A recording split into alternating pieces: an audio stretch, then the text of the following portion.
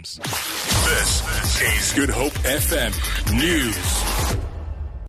Good afternoon. At least 15 business leaders have expressed their support for Finance Minister Pravin Gordhan as he faces a fraud trial that the opposition says is politically motivated. The message of support comes a day after Deputy President Cyril Ramaphosa expressed concern about Gordhan's prosecution. The 15 business leaders have described Gordhan as an outstanding political leader. The NPA has ordered Gordhan to appear in court in November to answer questions related to the approving of early retirement for a SARS Deputy Commissioner and rehiring him as a consultant. A group of about 100 students have dumped human waste at the Kramer Law Faculty at the University of Cape Town. The same group is moving to different lecture halls, disrupting classes.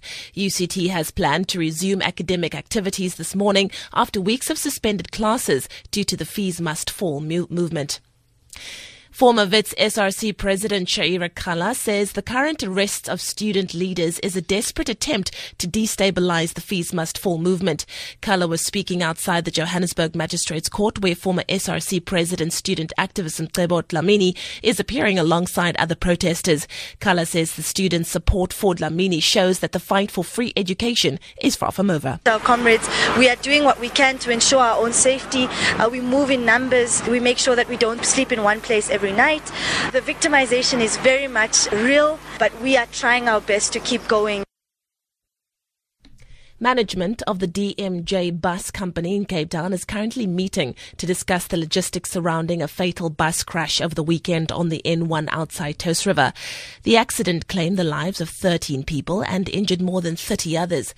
The bus was en route to Cape Town from Johannesburg when the driver lost control of the vehicle, causing it to veer off the road.